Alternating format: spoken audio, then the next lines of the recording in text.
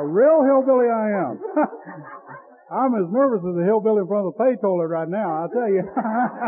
Hell, my damn chair fell apart and Christine's clothes fell off, and I mean, it's starting off with a bang. I'm allergic to alcohol. When I drink it, I break out in a drunk, and, at the end of my drinking, I used to have this problem. I was a blackout drinker, and before I'd open my eyes, I'd reach over and touch the floor.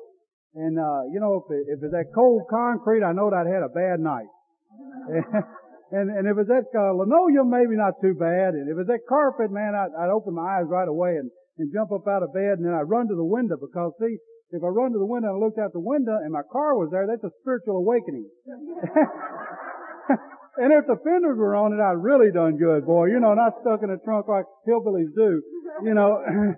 Well, I tell you what, we're gonna rock and roll through this thing tonight and have us a party. This is gonna be fun, I'm telling you. I'm sitting here, sharing experience, strength, and hope before the meeting, and my lovely cheerleaders here, Noreen had went on my first 12-step call with me, and we was sharing, and John Daly, Tony, the Daly boys, Tony here's doing a wonderful job. He's just a cheeseburger short of a fun meal, and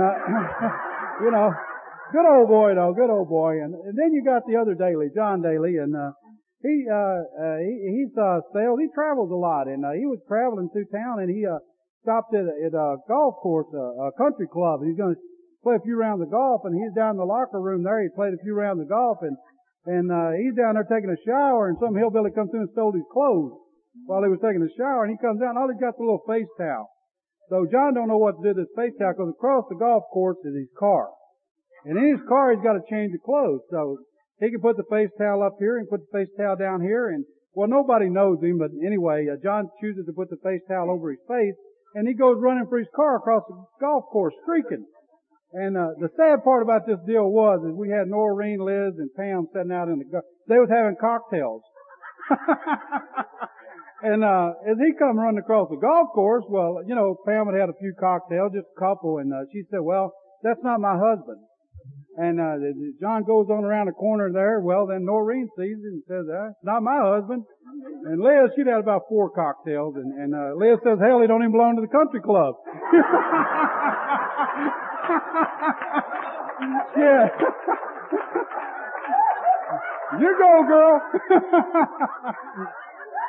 Oh, Lord. We're going to talk about alcohol tonight. I'm telling you what. Have you ever been in that love affair with that he or she, and they go up in there and they grab that heart and they tear it out, and you say, never ever again will I let anybody hurt me like that and tear my heart out. And you're sitting there on the couch, and y'all hungry, angry, lonely, or is that horny, angry, lonely? And you're sitting there on the couch, and the phone rings, and you pick it up, and hello, darling. One more time. It's going to be different this time. It's going to be different. And you go again. That's why I used to drink alcohol. It's going to be different this time. And I don't know if any of you's ever done it or not. I used to sit up there and look at the bar. I love the mirrors. You'd be sitting up there at that bar, and you'd be drinking some of that smooth Tennessee whiskey, maybe sweet strawberry wine, maybe a glass of warm brandy. You're sitting there, and you're looking in that mirror, and damn, you're looking so good. And about a gallon of chili on your, you're looking in there. Woo! Mercy, baby. And, you're looking down the bar there, and down the end of the bar, there's a cocktail waitress with a Dolly Parton wig, and you think, me and her would be good together, and you get a few more drinks in you, and then you coast down to the end of the bar, and you flip that quarter in that jukebox, and you're going to ride off into the sunset, and life's going to be good. And then you're reaching over, touching the floor to see what it is, a cold concrete, linoleum, or carpet. And that's the way my evenings ended. I never ended up with her. I don't know what happened. Or I like tequila and speed. That went real well with me. A little amyl nitrate, I might hit a hit of that or something. Something to get me just right. I've heard people say it's hard to quit drinking. Damn, I don't know where you drank at. Where I drank at is hard to drink. I mean, get that stuff right. You stand there, you're looking at that mirror, and you're doing that old tequila, and you're eating that speed, and you're looking in that mirror, and you become about 10 foot tall and bulletproof. And you say, boy, I'm right tonight. I'm gonna kill these. So you look at me, oh, God, dear, 130 pound ringing wet, but you're gonna whip the bar. You're gonna clean it up here. And then you reach over and you're touching the floor again, and here we go again, boy. I remember my first drink of alcohol. My dad was a great big old John Wayne farmer, and he run about 1,400 head of cattle. And I always want to be just like my dad. I've heard people say I never want to be like my dad, and I always leave it alone, boy. And I'm on a roll. And, I always want to be just like my daddy. Darn it, and I remember I turned that jug of beer up at that old farmhouse we lived in. I turned that quart bottle of beer up and that magic, boy, it went down inside of me and that glow. And God, I loved it. Loved everything about it. I found out I'd like to tell you my first love was some little blonde-headed, blue-eyed girl and we rode off in the sunset, but it wasn't. It was some, quart bottle of beer.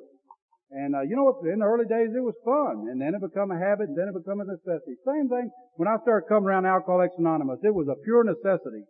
Jimmy Swagger didn't want me. Nobody had me, and I stumbled into these rooms out of pure necessity, and then it became a habit stopping off, because, I liked it. And today I dearly love it, and a host of friends I just never dreamed I'd have as many people that wanted to even hear anything I got to say, yes, especially. But, and me and this alcohol, boy, and I dearly loved it. I really did. I mean, when I'd grab it. Have you ever woke up in the front seat of a car, and you're sitting there and you're hugging on her, and God darn, life's good. You just love it, and you pass out in the front seat of your car, and you wake up, and you've been eating that pickled bologna and them hard-boiled eggs, and it wasn't just right. It didn't. Life wasn't good that night, and you're holding on that bottle, and it starts going. It's rolling, and you dive for the window, and the window's up, and you, and it's all over the window. And then you swoosh, swoosh, swoosh, you roll the window down. Oh Lord. Mercy is life good. Oh boy, I'm telling you what. Oh mercy. Life goes on. I never got in no trouble. I was probably 16 years old. I saved up my money and bought an old car and I went to town and me and some boys and, had us some beer and run in the back of an old man and he jumped out with his knife and I jumped out with my knife and it was the first time I ever heard a slamming of the door. And I remember going to jail and, Mom coming up there and saying my boy, it wasn't my boy and that mean old guy and everything and they got me out of jail and after about 100 times they got tired of that. But, that was the first time and, there used to be an old rock quarry down there where we lived at it. We used to, hang out and drink. You didn't have all the nightclubs like you got up here down there in Kentucky where we drank in these gravel pits. There used to be a train that would come through this gravel pit and we'd throw rocks at that train. And my goal in life was to hit that conductor. He'd come there, he knew sign language. He would hang out the window and give me some sign language and all of us boys would throw rocks at the train. They'd cuss and holler at us, we'd cuss, holler at them. And one time he come through and I right back of the rock and I was from here to them doors back there. I couldn't do it again in a million years and I threw a rock and it would right through the train window and hit him just as pretty as you please.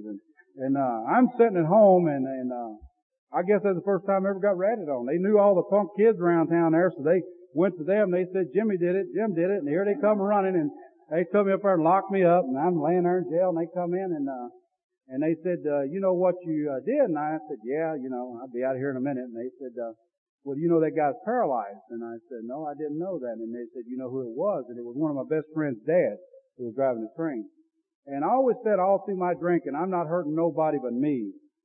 So, let me drink and let me have fun. I'm not hurting there. I've already injured somebody with my drinking in my early teens, growing up and it just never got no better. The trouble just kept on coming to me. There used to be a bunch of boys that run around town there that was older than me and, they all had nice cars and they all dressed nice and, looked good and they slept all day and run all night. And I want to be just like them when I growed up. And I started running around Burleson and y'all never forget it. The first truck I ever stole, me and buddy Marion, we stole a truck to go strip a car. And, my brother just come in from Vietnam and he was in Fort Knox and we stole this truck to go strip this car. And we're over and we're stripping this car and we're doing a hell of a job. I mean, we done had this thing down on the rims and life was good and was loading the truck up and it run out of gas. And we're sitting there with stolen truck, stolen car, and here comes some headlights, and it was my brother, and my brother is, older brother has always been there for me, and just a fine fella, and he didn't want no part of it. He took us to get some gas. That's the first incident with these boys I was running with, that's how they dressed nice and looked good and drove hot rod cars. They was thieves. And, what they would do is they'd come to Ohio and Indiana, Tennessee, wherever, and steal cars, and we'd take them up creek beds or up the road somewhere and steal the parts and sell them and use the parts on our cars and, it worked out pretty good, but it's against the law. And, no matter how exciting it is driving around getting shot at, it's against the law. And, So that career was short. That was very short. I remember, we was up in Oak Creek bed down there and I heard rustle in the bushes and, I guess that was the first time somebody shot at me and wanted to kill me and a tree exploded by my head and I knew they wanted to kill us and we swam the river and anyway they caught up with us so they knew who we were and we go to court and the other boys were older than me and I wasn't 18 yet and they told them boys to, where they were going and where they did go and they went to penitentiary. And they told me that if I didn't pack a duffel bag and leave the state of Kentucky with 5 years probation, where I was going. So I packed my duffel bag and left the state of Kentucky. And I had a brother who lived in Cincinnati, my older brother. And I remember leaving Kentucky and my drinking was so bad that my mother told me, said, Jim, if you don't quit coming around me drinking, I'm going to kill myself. And I remember the district attorney put his hand on my shoulder and said, son, if you ever come back, we're going to lock you up for a long time. And that's how I left the state of Kentucky. And moved into my brother's basement. I was living with him, and I behaved real good for a little while. And I got a real good job. I got a real good job. I worked there for 19 years. I paid good money, and lived in his basement. We'd go to work, and after work, we'd pick up some beer. We'd go home and drink the beer, and life was good. Until one day, I was working on this assembly line, and a guy beside me said, Jim, would you like to go out and have a drink after work? Now, have you heard them idiots that said, let's have a drink, and they take a drink, and I'm starting to feel it. I better quit, and, the fool, I'm starting to feel I'm on a drink, Idiot. I love it like a little pig at slop. I was always the first one at the trough, too. And I bellied, we went over that bar and I'll never forget it. We kicked that door open, boy, and that smoke, and I tell you what, and them dim lights, and that music playing, and the honeys are dancing, and I thought I died and went to heaven. The magic is back again. I tell you what, I found the treasures of heaven right here. And I belly up to the bar, and the damnedest thing happened to me is I woke up in a dog cage over in Norwood. It had a split log for a pillow, and they called it a jail. I said, well, amazing. They got them in Cincinnati, don't they? Well, anyway, that thing was going, and I was just getting in trouble. I didn't realize I was about 4 years sober, the anger and the hate and the rage that was inside of me when I was drinking. And it's like, you set a glass of water up here and just let it sit there, it's going to get stale. So if you pour a little bit of that water out and put a little bit of fresh in, that glass of water will last forever. And that's why I'm up here talking tonight. I'm going to dump a little bit of old sick Jim out, let a little bit of God in, and I think I can stay sober another day. And that's the way it happens. It's one alcoholic working with another. That's the way it all started, You got one hand reaching for the drunk and the other hand reaching for God, and you can't drink, your hands are tied up. And that's what it's about. We can philosophize and do everything we want to do, but let's keep it simple. And I see people, I sit in meeting, I see them, they got the big book, and their knuckles are white, and they just clenching onto that bad boy, and they say, oh my God, I'm gonna work after, I'm gonna do this. And then when they talk about working, and it scares me to death. I'm not into work. I don't like working today. I'm telling you, I'm lazy. What I found out is I got to running with a bunch of suckers in AA that like to be happy. They laugh, they cut up, and they have fun with their clothes on. I mean, grant you, when I got sober, I knew for a fact that all of my ups and downs were not going to be under the covers. I knew there was going to be some bad times. It's like a heartbeat, it goes up and down. When that bad boy levels out, you're dead, So, that's life. That has nothing to do with drinking, really, I don't know. But, I love them bars. I swear I did. And them honky-tonk angels, I knew one of them would turn my world around, or at least rock it, I was up there one of these, queens. I was in a dewdrop inn up there, and she was dancing, and I remember telling her, I said, you know what you do. You tell them, you order all the old country line, whatever you got to tell them to get them where you want them. And I was buying her them drinks and feeding her all that garbage and told her if I was a jukebox and you was a record, I'd play you all night long, baby. And I'm gonna kidnap you, honey. You like that, huh? It worked. We woke up in Jellicoe, Tennessee. Don't give me that. You girls don't know how bad you were. Yeah, I tell you, woke up and looked at me, then you knew how bad you were. Woo! But I did. I kidnapped that girl, took her hostage, and we woke up down in Jellicoe, Tennessee, and I looked at her, and she looked at me, and I said, where are we at, and what are we doing? And she said, we're getting married, and I said, we're going home. Long drive back to Cincinnati. But we made it. we made it in one piece. One of my number of incidents in my blackout drinking that I did, but my drinking was getting pretty bad. And this anger and rage, it was inside of me. And I was sitting down the Oak Street, a clubhouse that, the Friday Night Brain Damage group is my home group. And, you never guessed that, would you? But, I was hanging out down there at the clubhouse one time, and I was sitting there like an old big bullfrog up there at the table all humped up, and my sponsor came in and he said, "Who in the world are you mad at, boy?" And nobody. And that's when they started working on me, and I'll never forget it. They made me this stupid stuff. You know, I prayed all the time. I really did. I was very spiritual. I mean, I don't know about you guys, but I've sat in front of that commode many a times. "Oh, God, get me out of this. I'll never do it again." Or, you're going, "Oh, God, I hope she ain't there." She's gonna hurt me. Yeah, boy. Yeah, that's life in a big city. You know, we rock and roll down this thing here, boy. I'm telling you what, it's good. Life's good today. But, and I was sitting there and they started working on me and they said, "Jim, you know how to pray?" You know, and I told them how to pray. And they said, "When you get home tonight, you know, you take your boots off and you stick them up under the bed and you say, 'God, thank you for day sobriety.' And then when you get up in the morning, you get on your knees, you pull them boots out under your bed, and you say, 'God, help me through another day's sobriety.'" And that's how I learned to pray. And and it was very sincere when I did it. And I hated myself. I was sitting there humped up like a big toad frog there at that meeting. It was because I hated myself. I was mad at the world, but it was me I hated. It wasn't nobody else. I used to think when I was sitting in bars and fight and kick and gouge, it was me. You know, I thought everybody was being mean to me, and it wasn't. It was me. And I remember they used to make me look in the mirror and say, "Jim, I love you." Oh, God. That was bad. They said, "We want you to look at them dead eyes." And I remember looking in that mirror and I say, "Jim, I love you." And I go home and, finally my sponsor was giving a lead one time and he said, "I told Jim to start looking in the mirror and say, 'Jim, I love you.'" And he said, finally he learned to love himself. Now I can't keep his hands off himself.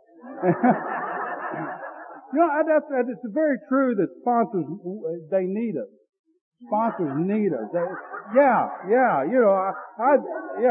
was in a meeting one time, and on one side this guy's been sober 99 million years, and on the other side there's a guy couldn't stay sober. And this guy's sitting over slinging snot, and I got a big list of numbers, and I just won't call. I don't know why I won't call. I won't call nobody. And the old guy sitting on the other side of me, he said, "I used to be just like you." And the boy said, "Well, what did you do?" And he said, "Well, one time I wanted to drink real bad." And he said, "I'm driving up the road and I'm going to get a drink." And I look over there in the barn and there's my sponsor. He's over in his barn. He's whip in the driveway and pull into the barn. And I say, "Sam, I want a drink so bad I can't stand it." And Sam said, "Well, you're right on time because I was fixing to hang myself." And I'll tell you what, boy. When I first got sober, and I'm not wearing it tonight, but I got a belt that I've had probably 15 years.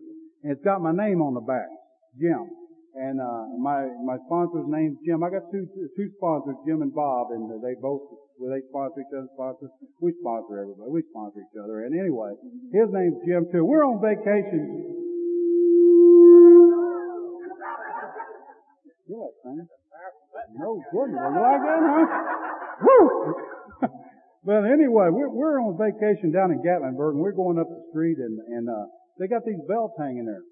And Jim says, "I want you to buy a belt with your name on it." And I get a belt, and it's Jim, and I put it on. And I said, now why did I do that? And he said, "So when you get your head out of your ass, you know who you are." Wait. He gets a belt with Jim on it. His name's Jim. He puts it on. I said, "I got this sucker." And I said, "Now what'd you do that?" And he said, "So when you get your head out of my ass, you know who I am."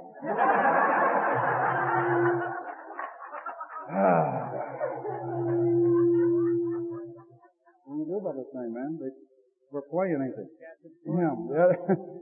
But life's a dance. You learn as you go. And sometimes you lead and sometimes you follow. And I tell you what, I don't know where this lead's going tonight, but I hope one of you stays sober because that's why I'm here tonight, so I'll stay sober another day. But with my drinking and the anger and the rage, and I remember one time I was in a parking garage and a bunch of us was in this garage and we got in this vicious fight and this guy ducked and I knocked my buddy's brains out. He had to have a steel plate put in his head and the guy that ducked I mean, we held him down and cut his throat. And we was cutting his throat, and he was bleeding all over the parking lot, and the police came in, and they're holding me down, and they pump a shotgun in my face, and the dog's slobbering on me, and they said, if you move, we're going to kill you, son. And I kept jerking and moving because I wanted to die. And that's the way the end of my drinking was I suicidal. I wanted to die. I didn't want to live no longer because alcohol had raped me of my life. But my drinking, my brother had a house, a dog, a cat, a wife, kids, and life was good. Life was good. And I thought, well, now maybe if I tried that, maybe my life would turn around. These are the methods I tried. And so I go find a wife, and wife number one. Oh boy. Anyway, I found this girl, a beautiful lady. She's 16 years old, and don't ask me how old I was. 20, I think. But anyway, we started dating, and her dad told me, he said, if you come around until she's 18 years old, you can have her.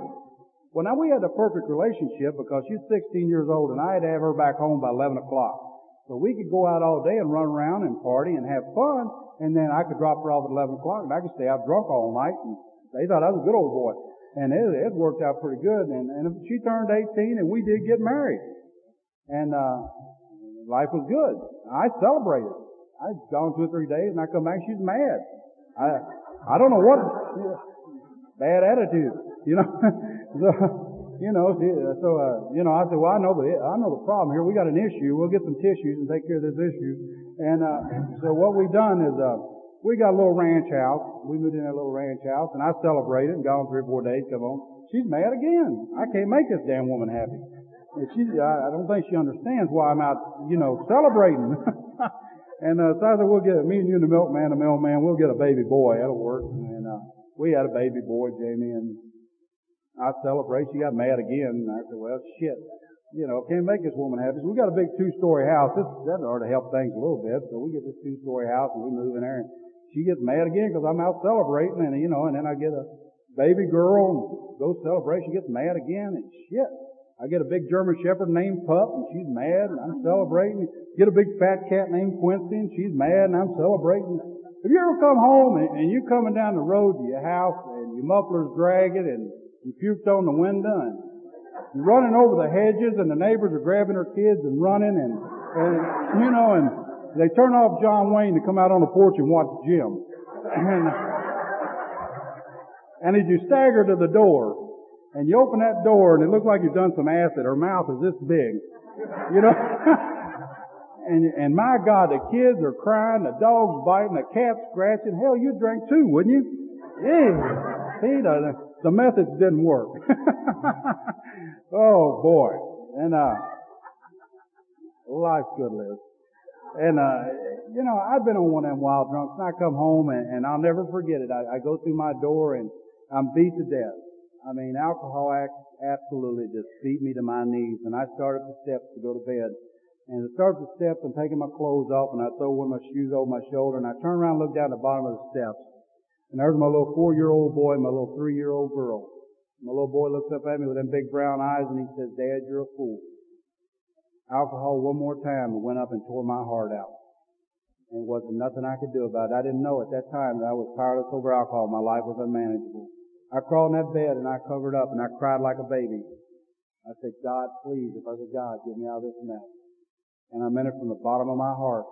And I laid in that bed, and somehow or another, during the day, I woke up and I got on my knees every side of the bed and I didn't know what to do. Everybody told me I was crazy and I was losing weight, and my whole life, bill collectors calling, the whole world was coming down around me. And, when you lose respect of a 3-year-old and a 4-year-old child, that's bad. That's bad. But that's where it took me to the depths of hell. My mother didn't want me around me. My family didn't want to even drink with me. And, you can't get the drunks to drink with you. That's bad. Oh, Lord. But, anyway, I opened the phone book, and I was going to call a psych ward because they didn't have all the commercials on TV back then that, dial a cab and we'll come and we'll take you over here, and $20,000 later you'll be fine and dandy. It pretty much, wasn't none of the commercials on or nothing. And, so I I opened the phone book, and there it was, Alcoholics Anonymous. I mean, and I guess God had answered my prayers, and I dialed out at Oak Street. Before they had intergroup in the clubhouse down there in Imogene, a lady answered it, and she said, I have a gentleman call you right back and talk to you. And she did her job. Imogene done a wonderful job. She got a gentleman, he called me right back. Out of an old payphone booth down there at Oak Street. And I'm sitting there, and he said he was good at his job. He knew what he was doing. He said, Jim, I'll be down to pick you up at 8 o'clock. He said, we're going to an 8:30 meeting. And I said, okay. So I'm sitting there, and I'm just nervous. My God. I mean, I had these visions of a big white Cadillac. Not no Volkswagen, a Cadillac with Alcoholics Anonymous wrote down the side of it. What in the world are my neighbors going to think? Scare me to death. And I'm just waiting for this deal to happen, boy. And in the meantime, though, I'm a con. Now, wait a minute. I know who to call to borrow money, and I know who to call to get this and all the back. I know who to call. And so I call her. And I say, hon. And she says, what? And I said, guess what? She said, what? And I said, I think I got a drinking problem. And she said, no shit. Yeah. We're always the last to know. And anyway, I'm sitting at home, boy, and here an old pickup truck pulls up out front, and God, I'm nervous. Because see, my house is like a police station. Just drunks coming and going, and I'd be at the bar, and hey, let me buy you a beer, come down to the house later on, we'll move a refrigerator. Weird people coming in now. And so I gotta get rid of this idiot. This idiot in a t-shirt and a pickup truck, I gotta get him out of here before the big guy gets there. And he walked up, he is the big guy. And we ride down to Oak Street, and he's talking like I'm talking tonight, and he's telling me all these stories, and I thought, man, if I get as bad as you, I'll quit too. And he sat me down the back road out at Oak Street and bought me a big book I still have today, and he wrote in it, a few nice things, and he said one thing, keep coming back. And I did. For 5 months, I'd go religiously. And I'd sit in the back row and put the cotton in my ears and sit there, and then I'd run over to the bar after the meeting and drink Coke and impress the hell out of everybody. I said, look at Jim go. And that's the way I was. And needless to say, if you don't use the tools that you're given in Alcoholics Anonymous, you'll drink again. The old Jim will drink again. I do believe that for a fact. And I believe the time and place to present itself. The only thing between me and that drink is God. And when all else fails, work with another drunk. These are things I believe. But anyway, I drank again. 5 months sober, 5 months dry, and the bill collector's off my back. I'd built a garage and built a car, and the mean old wicked woman was on my back, the kids, and life was good. And I drank for 3 weeks. I went back out for 3 weeks. The first week, I was doing burnouts over in the middle of Norwood, and that's the GTO I'd restored, and it's against the law. They locked me up. The second week, I'm hitchhiking from Frankfort, Kentucky to Lexington, Kentucky, was covered in blood, not knowing how I got there. The third week of drinking, I was in Norwood, and I hadn't bathed, and I was nasty, and wanting to die. I wanted to die because I'd had a taste of the good life. And when they say you'll be amazed before we're halfway through, that's very true. And I jump in my car, and I load a cooler up with beer, and I go over and get me one of them honky-tonk angels, and I draw all my money out of the bank, and I shoot off down the expressway, and as I cross the bridge coming out of Cincinnati and Kentucky, the awfulest thing happened to me. A moment of clarity. Will this cooler of beer last to Lexington? And I pulled over a cork and bottle. That didn't take but a second to figure that one out. I got me 4 gallons of wine. T.J. Swan, easy night. I take off down the road, boy. It's party time for the kids. Party time for the kids. And we're down there. We got this mudslide down there. You may ask my brother about it. We used to, when we were kids, and it shoots you way out in the river, and ropes you swing off of trees out in the river and everything, river rats, I guess. And I took this, and I was sitting there, and I looked at her, and she looked at me, and we got some poison ivy, and we had mud all over us. We was nasty looking, and I thought, well, we'll take care of half of this issue.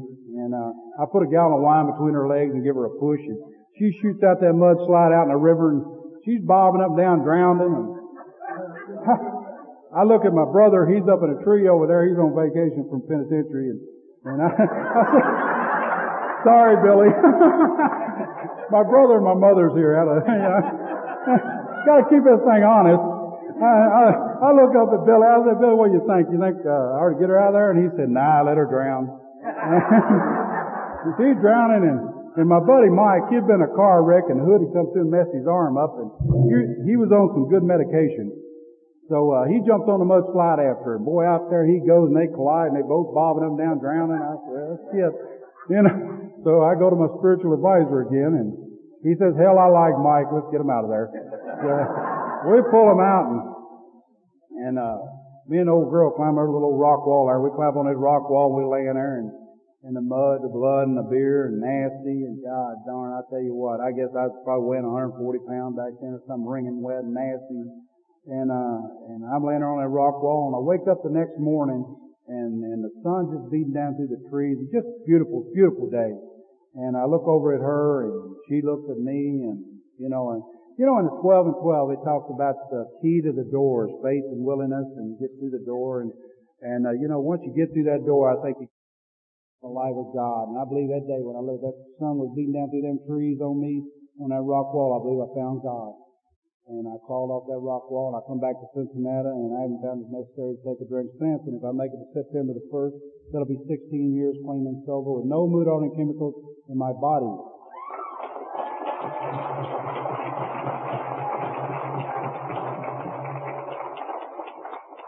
And I got back, and I washed under my arms and everything. And I went back down to Oak Street, and I kicked the door open, and I was there to get sober. And boy, old Bill Brady and Jim, and there's just a lot of people, Noreen, and all of my friends are there waiting on me. And this time I was dead serious, and that's why I got two sponsors today, Jim and Bob, because I don't go bear hunting with a switch. I just don't believe in it. And boy, I thank God for it, because them two have just been on me. Whew, mercy. I was sober a couple of years, and they wouldn't let me do much of nothing. And finally after 2 years, me and my wife looked at each other, and she didn't like me, and I didn't like her. And so with mutual agreement, and she left, and I'll never forget watching my children go out of that mobile home. We lived in a mobile home at that time, and the tears running down my face, and I hurt. My heart was tore out again by alcohol. It was a horrible thing. But I didn't drink. I never had a desire to drink through that incident. And I remember getting the AA meeting. A guy asked me to give a lead the other day, the first guy I ever sponsored. And you know how we forget things the longer you're sober, through your sobriety, you forget stuff. And he said, Jim, do you remember when I used to come over there to your trailer and we'd get in my old Volkswagen? And boy, it hit me. Because see, what it was is I had a good job. I mean, I was making probably back in 79, Lord, I was making probably $15 an hour or something, but the child support and the bill collectors took it. I didn't have nothing. So we're sitting there, and I got a Monte Carlo, and he's got a Volkswagen with no floorboards, and one brake, they had to pull the emergency brake to stop, and one headlight. And he said, you remember we sold my fishing poles, and we got gas in that Volkswagen, and we headed out to Oak Street, and had a torch to steam off the window, and he and to keep warm, and he said, we're going down there to pick up girls. And I said, yeah, I remember that. Oh, you ought to see this, boy. We're looking good. Yeah, a couple of years sober. Here we go, boy. Oh, Lord, how easy we forget, no pain, no gain. But we enjoyed that. That was good old times, I guess, as we go through this thing. And boy, you get going through this thing here. And like I said, that was a troublesome time in my life. And we got through that thing and got into sponsoring, and boy, Bob and Jim, they just whipped on me. I mean, they made me, I didn't know it, but today I look back, I don't complain a lot. Cause if you call me one day complaining, your Bob would call me and say, there's a drunk at 3 o'clock in the morning, go pick him up. And I remember this one time, boy, I finally advanced. I had a Trans Am, and I was headed to Batesville, Indiana, because they didn't have a lot of care units, and I got this big old drunk with me, and I'm a little bitty guy, and I'm driving up to Batesville, Indiana, and he's hitting on me, and he's gonna beat me up and whip me, and I put cigarettes out on my floor. I pull over the phone, I call Bob, and I say, Bob, I said, this sucker here, we're gonna have to go at it. And he said, well, Jim, when a baby cries, what are you doing? I said, I ain't changing his diaper. He said, get him a bottle. And so I get a 6-pack of beer and I open one and I hand it over to this mean sucker. And he downs it and he lays back in that seat and just melts down and puts his arm around me. You're the best friend I ever had. Woo! Off we go. Boy, life's good. Here we go. I had to do that the other day. Some of you here was there. I was over in this big old Mexican was down there at Russell Street. And he wanted to whip me. And I mean, he's a big old boy. And I was, God dang, man. And here we heading out to Sharonville and he's beating on me. I do the same thing to him. He just slides down the seat. I said, I just told him, I said, make a decision, either whip me, or get drunk or get sober. And he said, I want to get drunk. And I said, all right, let's do it. Go for it, boy. And it worked. But, this is just the things I done. And Lord, I remember we was over eating breakfast one time and I'm buttering, shaking, and I'm buttering my toast and I'm putting the wrappers in ashtrays. And I don't smoke, so I don't know what I'm doing. I'm putting them ashtrays. And Bob's sitting there smoking his cigarettes that he dearly loves and enjoys. And he sent his butter wrappers in his ashtray and he just dumps it in my plate. And I'm sitting there and I didn't know what he was doing. I didn't understand that. But I remember my mom, when I was a little kid, my mom used to make me go, me and 7 of us boys, and if we misbehaved, she'd make us go cut a switch. And we'd have to go cut our own dang switch for her to whip us. And if we didn't cut a good switch, then Dad would come home and take a belt to our butts. So, it's a no-win situation. But Bob was trying to teach me a little respect that I'd forgotten when I was a kid. And I was really mad at him till one day my brother got blew up in Japan and 95% of his body was 3rd-degree burns. And from his ankles up was all completely burned. And I'm down there, I ride with my brothers all down to Texas. They fly 40 Marines, they fly into Texas, and I'm down there, we ride down there in a van, and they're drinking beer, and I get down there, and I'm down there, and my brother is just horrible looking. I mean, he's burnt to death, and I'm crying, and I call my sponsor, and I said, I really want to drink. I really want to drink bad. And he said, can you wait a couple hours? And I said, well, yeah. He said, I'll be right there. You don't have to drink. Wow, the man that puts the ashes in my plate would drive around the country to save me. Amazing. Just amazing the love that we find in this fellowship of Alcoholics Anonymous. It just time after time, incidents like that has happened in my sobriety when, and I made that promise to God and my sponsor before I take that drink. I called my sponsor. My little niece, I was talking to her down at the family reunion here a couple months ago, and she'd tried some of that mood on her weeds. She was smoking some wacky tobacco, and I didn't know what to do. She was telling me about this. And I said, I'll tell you what you do. I said, every night, you call me at 10 o'clock. And I said, now you promise me and God you'll call me every night at 10 o'clock. And I said, and don't drink or don't do drugs. And we was talking to her a while ago. She come up to my lead and she's got a couple months put together. Just by calling me. Huh? Amazing. May get a little bit of respect back if we stay sober. We rock and roll down this road. I tell you what, it's just absolutely amazing. I was laying on my couch one day, and just not doing nothing really special. I run around. I always got muscle shirts on. A lot of people paid to see this suit tonight. They didn't know I had one. I was laying on my couch, and the telephone rang. And I've been going down to Kentucky on a regular basis and seeing my mom and taking her out to Dairy Queen and DQing her. And we'd walk up the street and do a little Walmarting and different things. And I didn't know anybody was even paying attention to me. I wasn't doing nothing special. And the phone rang. I answered the phone, and the gentleman said, this is the district attorney down in Lawrenceburg, Kentucky. I said, oh my God, they found him. Oh boy. And he said, I got a builder down here, and he's got a bad drinking problem. And he said, I don't know what you're doing, but it's working. And he said, I wish you'd come down and talk to him. And that's the guy who told me to leave and never come back. I don't know. I don't know how it works. I really don't. I just know if you don't drink and you read the big book, you go to meetings, you probably won't get drunk. Not drinking is vitally important. You keep going through this, and after my divorce, I found a young lady, and we got married, and we was married 9 years in sobriety, and I thought it was a good marriage for at least 8 of them, and It's wife number 2. And I inventoried this thing, and I inventoried this thing one time. I thought, what'd you get out of that? Well, when I met that lady, she had the prettiest little baby boy you ever seen in your life. And I adopted him. And he's 14 today, and I just dearly love him. It was just, it's very special in my life today. And one thing is, I was married to her for 9 years, and I never cheated on her. Never looked at another woman. And my first wife, I was a dog, and she was a wonderful woman. So, I found that I can be a good old boy when I want to be. As long as I don't drink. I don't drink. So, me and Paul Guthrie, we were talking about that earlier. You got 2 dogs in your belly, a positive and a negative, and whichever you feed is going to get fat. And I try every day to feed the old fat dog, get that positive, just get him fat as I can get him.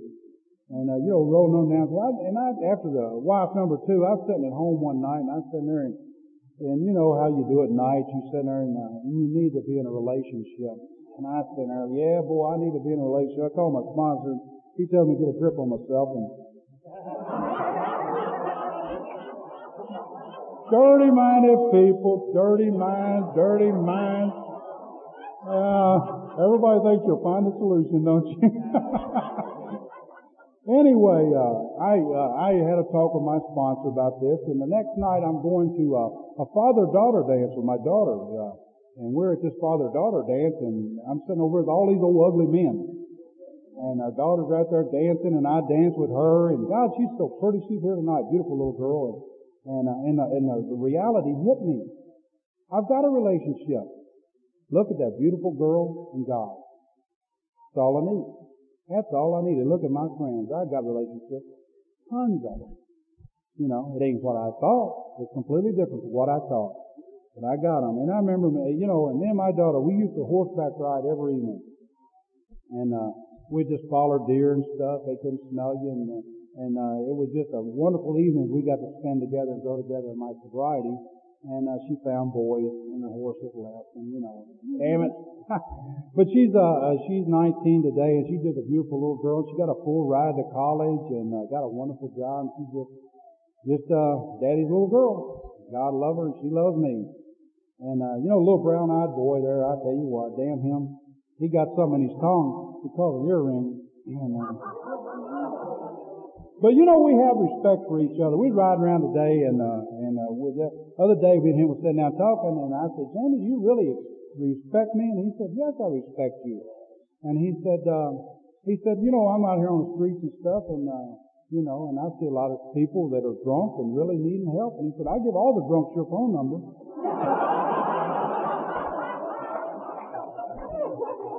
God love him. Oh, Lord. Then here comes wife number 3. Yeah, I found her at Rule 62 last year. Yep. I sure did. They run us out of the pool. And she said, I'm in a relationship, but if I ever get out of it, I'll talk to you. And a month or so later, she got out of it, and I run into her over Johnny's Ford, and we got to talking, and I never let go. I didn't let go. She was on vacation 2 weeks, and I was with her every day at Sunlight Pool, run off the Smoky Mountains, and I'll tell you what, it's like a little pig in the slop. I'm telling you, I love her. God damn. Yes, sir. Love that girl to death. And she, you know what? She had a little 9-year-old girl too. And we done the Girl Scout thing, and we've done the father-daughter bowling thing, and we went to Sunlight Pool and swimming the day before yesterday, and she thinks I'm great. She just thinks I'm great. You know what I'm trying to talk about? I'm trying to talk about respect. You can't go down to Kmart on a blue light special and buy it. Be nice, but it don't happen. But I got my family here today with me, and they love me, and I love them. And my drinking had nothing to do with my family. I come from a very loving family, a very caring family. And it had nothing to do with them. It wasn't nothing to do with no child within a junk jerky and I spanked his ass years ago. Nothing to do with that. It had to do with Jim. It's Jim. I'm allergic to alcohol. When I drink it, I break out and drunk. Old Hillbilly Bill, is very dear to me. I went on a 12-step call down in Kentucky one time in an old sleeping room, and me and my sponsor went there, and in the room was a bed and an old man laying in there and swollen up and couldn't get to the bathroom, and it was a sad sight. And We got him in the hospital, and the only good blood vein in his body was in his foot, and that's where they started IV. And I watched him over a period of time die. And that was that big John Wayne farmer, my father. And it tore my heart out to watch my dad die from alcohol use that guy. And but I didn't drink, and I got filled. You know, had a beautiful niece, Vanessa. And some drug addict come in there. She was a Sunday school teacher, a cheerleader, had everything in the world going for her. And some drug addict come in the store and beat her with a ladder. They had to have a closed casket. Drugs are that important to her. You need some nice drugs. You do have a closed casket. And me and my brother stand beside that casket, and we want to kill somebody. And my mom puts her arm around me and says, "Jill, I'm glad you're here with big shoulders for the family today." And it all passed. I was there for my family for once in my life. A year and a half later, her dad found her dead, Tommy. A year and a half later, he died from a broken heart. And in his funeral, they played the song, "I Got a Date with an Angel" when I'm done here on this earth. And I hope to God he's with her today. And I believe he is. You know, but through all these times, I never had the desire to drink. All the time they tearing my heart out, and I didn't have the desire to drink. Old Hillbilly Bill tells a story, and he told me one time, and keeps it simple to me, and I tell this story in every one of my leads. It was about a sharecropper family down in Tennessee. And every year they'd buy groceries at the store on credit. And then they'd sell their crops, and they'd pay their bill off at the store. So all year long they'd buy groceries, then they'd sell their crops, and they'd pay their bill off at the store. And one year they sold their crops, and they had a little bit of money left over. They'd always broke even. This one time they had a little bit of money left over. And they were so poor they couldn't pay attention. And they're sitting there in the general store, and they had all seen each other, but they'd never seen themselves. And they said, "What are we going to do?" And they said, "We're going to buy a mirror." So they buy a mirror. And the mirror comes in, they take it home, and they set it on the table, and they unwrap this mirror. And old Dad looks in that mirror and says, "God darn good looking old man." Mom looks in it, "Wow, looking good." And little Susie, blonde hair, blue eyed, looks in it and says, "You're cute." Little Johnny, when he was a baby boy, an old mule kicked him in the face, and his whole face was just mangled and tore all to pieces. And when little Johnny looked in that mirror at his mangled face, Johnny started crying. And tears running down Johnny's face. His mother, his father, and his sister looked at Johnny and said, "Johnny, what's wrong?" And Johnny said, "You mean you love me the way I look?" And they said, "Johnny, we love you just the way you are." When I come into Alcoholics Anonymous, old mule kicked me. And I told you people about the mule kicking me, and I told you how bad I was beat up and mangled. And you said, "Jim, keep coming back. We'll love you until you learn to love yourself." I would like to thank each and every one of you alcoholics for loving me back into loving myself. As my sponsor says at the end of his story, I'm not the man I want to be. I'm not the man I ought to be. But thank God I'm not the man I used to be. Love you all. Let's party.